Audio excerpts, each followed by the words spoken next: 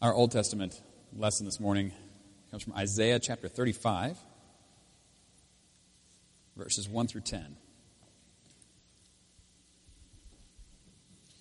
This will be found on page 582 in your Pew Bibles, or 1113 in the large print. Isaiah 35, verses 1 through 10. Before we read, let us pray. Heavenly Father, we do thank you again for this day, and we thank you for this time and this place where we can gather together, where we can openly talk about who you are. We can openly praise your goodness. Lord, we ask that you would help us this morning to hear from your word. Pray that you would open our ears, open our eyes. Give us minds that can understand, and give us hearts that are prepared and ready to receive your word into our lives today.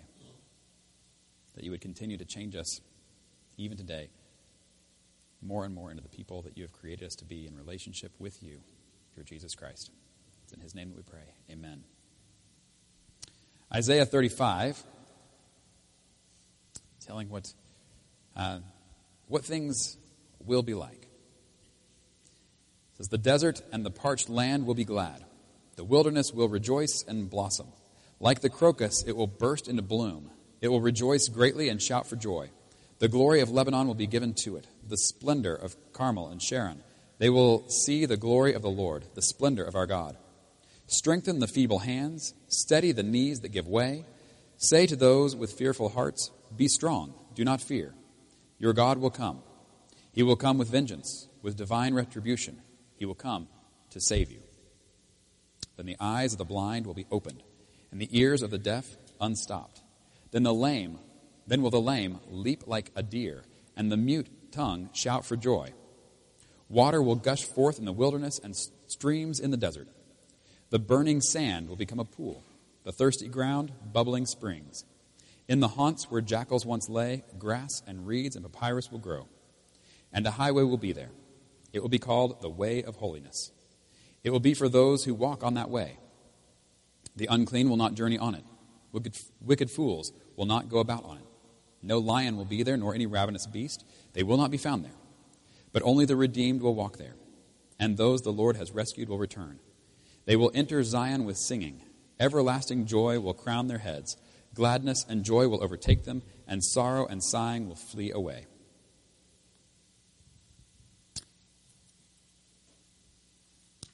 New Testament lesson, John chapter 5, verses 1 through 9.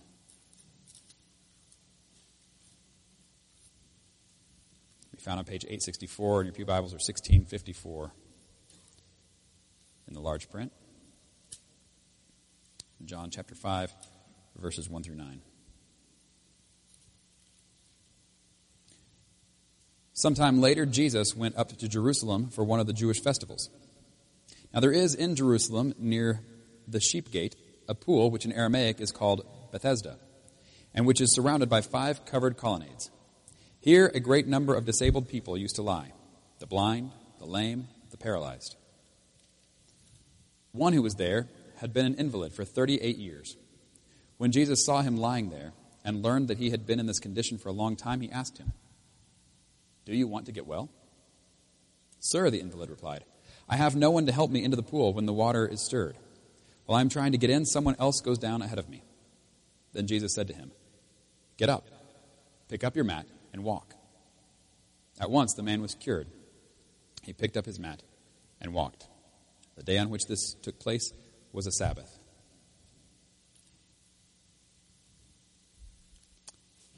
Turning then to Acts chapter 3.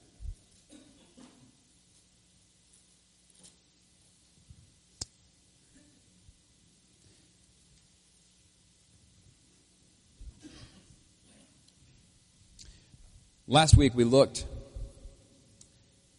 at the end of Acts chapter 2, and we looked at it as a way of seeing what those foundational elements are, those essentials of what it means to be the church, the kinds of things that we are supposed to be about as a church.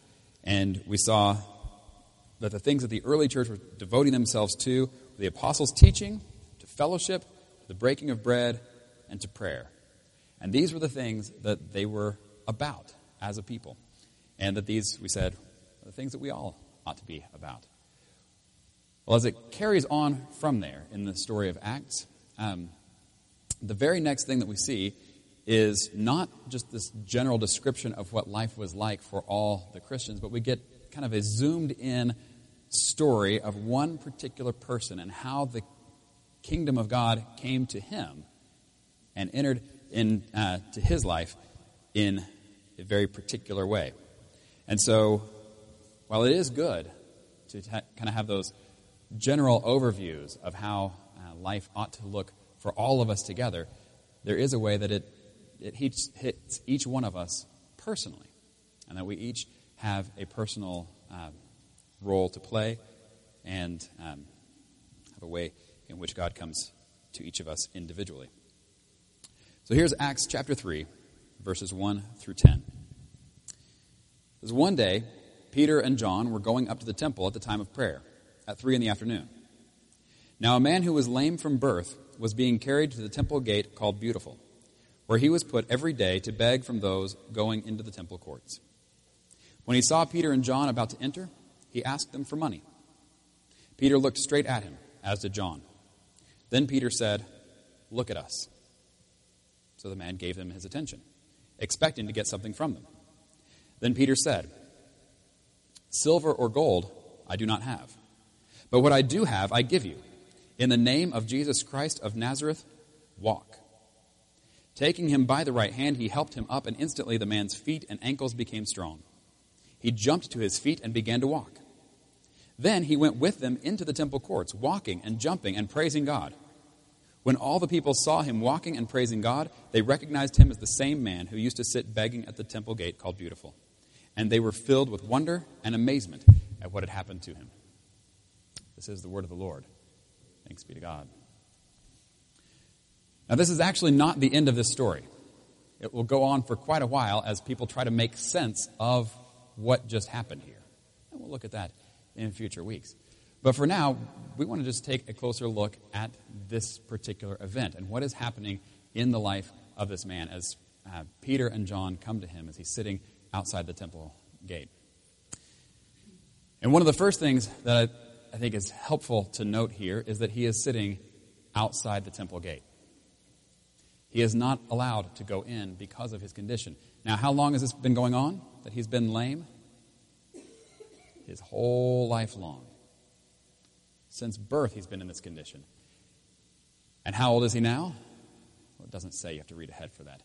But he was over 40 years old. So for over 40 years, this has been the situation.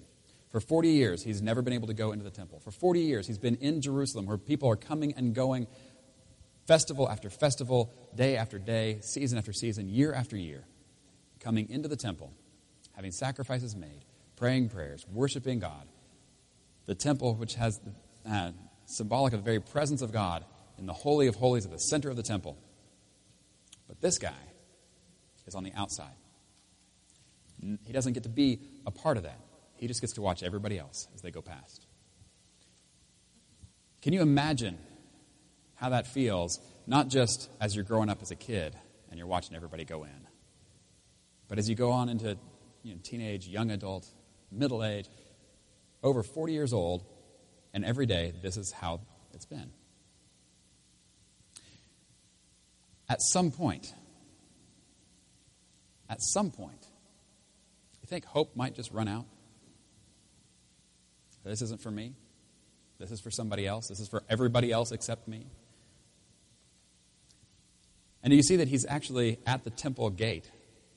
So it's not just that he's off somewhere else where he doesn't even have to watch it. But he is right there at the temple gate. People are carrying him to the temple gate because people coming in and out, well, at least they may throw some coins his way. This is actually something that people were supposed to do in Israel, to give alms, to help the poor. Here he can't work. He's in need. People can give him money, and that's kind of a good thing for them to do. Helps him as well. It's a win-win, right? Except that it puts him right there at the temple gate, watching everybody go in to where he can't go. That's the first thing. The second thing to notice is that Peter and John come by. They're going into the temple. Now, why are Peter and John going into the temple? Aren't they Christians? Isn't this a Jewish temple? Yes, it is. But Peter and John understand that Jesus is the fulfillment of all the Old Testament, that it all has been pointing to Jesus from the very beginning, and they are going into the temple. In fact, throughout the rest of the New Testament, you see Christians as they go, and Paul, when he's a missionary, going around from place to place, the first place he goes is to the synagogue in that city. Because the people who already knew God, the God of Abraham, Isaac, and Jacob, who have known the Old Testament, he said, you are in a much better position already to understand who Jesus is. Because all of it has been pointing to him. And so, of course, they would go to the temple. And this is where they would not only be declaring the wonders of what God has done in the past and rejoicing that he brought the Israelites out of Egypt and celebrating all the things from long ago, but saying, and he's even working now. And let me tell you about Jesus and the ways that is changing everything in our lives and the lives of those around us. So as they're headed to the temple, they run into this man. And they don't have any money. Anybody notice that when he looks at them expecting to get something, they're expecting that he's expecting that they're going to give him some money, and they start out by saying, we don't have any. Why don't they have any? Didn't they know they might meet somebody at the temple gate? Is it they are opposed to giving money to people in need? Not at all. We looked at it a little bit last week, where this is one of the things that the early church was doing. This is one of the things we saw as a better definition of fellowship than just hanging out together, but it was treating everybody like part of your family. And so, it said then in verse 45, they sold property and possessions to give to anyone who had need. And so they were not at all opposed to providing financially for those who are in need. Here's somebody who's obviously in need, and they're not providing for him financially at all. I mention that just so you don't look at what Peter and John are saying to him and say, well, then, therefore, we are not supposed to help people in need financially. That's still a part of it. But in this particular situation, there's something else going on. So we'll back up just a little bit at the first thing that Peter says to him. He asks them for money, and Peter and John look at him. And they look at him. It says Peter looked straight at him, as did John. I wish it would give some sort of a time frame in there. How long did they look at him before they spoke? Was it just the glance of a notice and the language used here is actually they really, really looked at him. And I have to wonder if it might have been a little bit longer as they really look at him. And then the first thing that Peter says to him is, look at us. And wasn't he already looking at them? He's the one who spoke first. He's the one who asked them for money. He saw them coming. He asked them for money. Of course he's been looking at them. And yet, not really. And so Peter has to get his attention and say, look at us.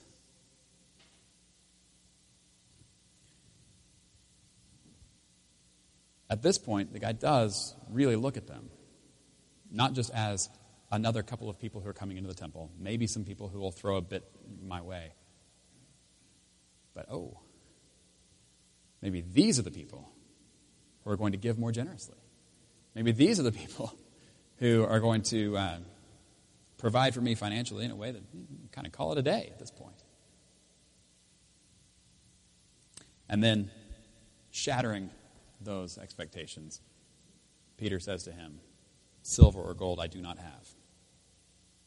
And you know at this point, great. But, Peter continues, but what I do have I give you. In the name of Jesus Christ of Nazareth, walk. And taking him by the right hand, he helped him up, and instantly the man's feet and ankles became strong. He jumped to his feet and began to walk, and then he went with them into the temple courts. Do not miss that. This is not just a story about somebody who couldn't walk and now he can walk. That is a part of it. It's a big part of it. But it's also a story about somebody who, because he couldn't walk, was on the outside of the temple, had never been able to go in. And the very first thing he does when he's able to walk, he doesn't go home and tell his mom, guess what happened to me today? No. Immediately, the first thing he does is he goes into the temple with Peter and John, and he's praising God, and he's jumping around, absolutely ecstatic at what is happening. And then, of course, the question is, how did this happen? What is it that took this man from being outside the temple, never able to go in, to suddenly being able to go in? What is it that took him from being unable to walk to suddenly able to walk and jump? And it is Jesus. Jesus Christ of Nazareth, Peter says. In the name of Jesus Christ of Nazareth, walk. This is what's going on in the life of this man, and this is what's going on in the early church. Is you have the power of Jesus coming into people's lives and changing them. By the way, I hope you'll notice that we already read in John a very similar story where Jesus approaches a man who's been laying there for 38 years, nearly 40, laying there for 38 years, unable to walk, and Jesus says, get up and walk. And he does. And now here what we see with Peter and John is that they are doing the same things that Jesus was doing. Because this is Jesus continuing his ministry in and through his people. Not on their own strength, but by the same Spirit. Now, what do we do with a story like this? Is it just of historical interest where we look back and say, well, that's how it was? That has nothing to do with us? Surely not. I think in this story we have to see ourselves in a couple different ways. One, I think we need to see ourselves, all of us, as those who are the lame man sitting on the outside of the temple. In and of himself, there was nothing he could do to get close to God. From birth. Is that not the situation we're all in? Born in sin, born turned away from God, and nothing that we can do on our own will get us any closer.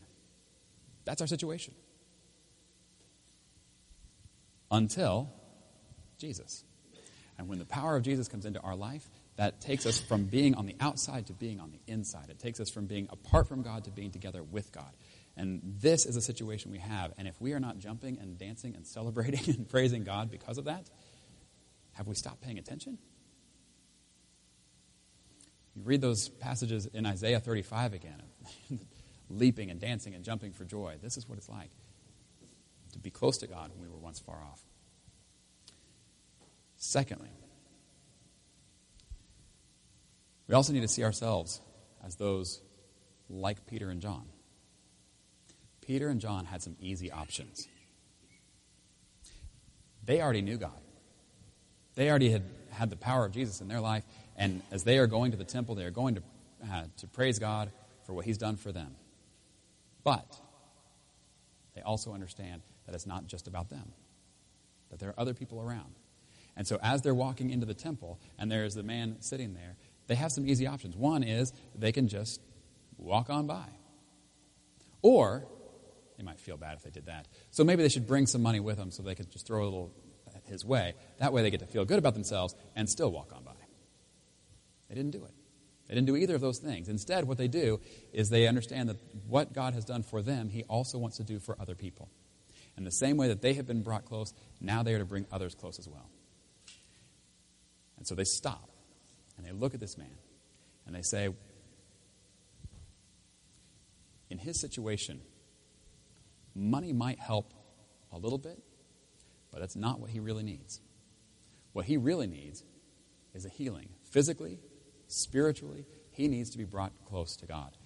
And that's not where he is right now. So they look at him and they say, look at us.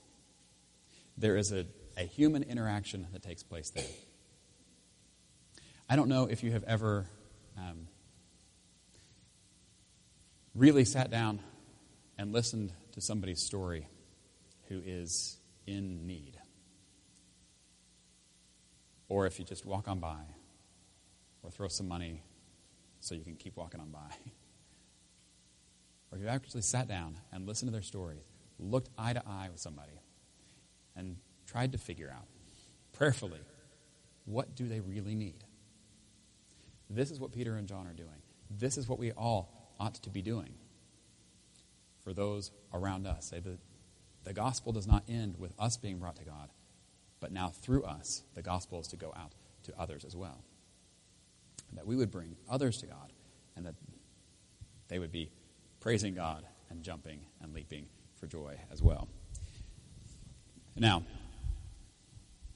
there's one final thing, and that is at the very end of this passage, where it says, verses 9 and 10, when all the people saw him walking and praising God, they recognized him as the same man who used to sit at the temple gate called Beautiful, and they were filled with wonder and amazement at what had happened to him. First of all, I love that it says used to sit. The same man who used to sit begging. Not anymore. He's been changed. But secondly, they were filled with wonder and amazement at what had happened to him. When people's lives are changed, those around them take note. They may not be able to explain it, but they at least notice. And when they notice, that's when the questions start of how do you explain this? And of course, as we'll see in the weeks to come, the only explanation is Jesus. So, as we go from here, let's remember our own position as the beggars who have been changed, and then let's also see ourselves as those who are sent to bring Jesus into the lives of others, that they would be brought close to God, resulting in praise all around. In the name of the Father, the Son, and the Holy Spirit. Amen.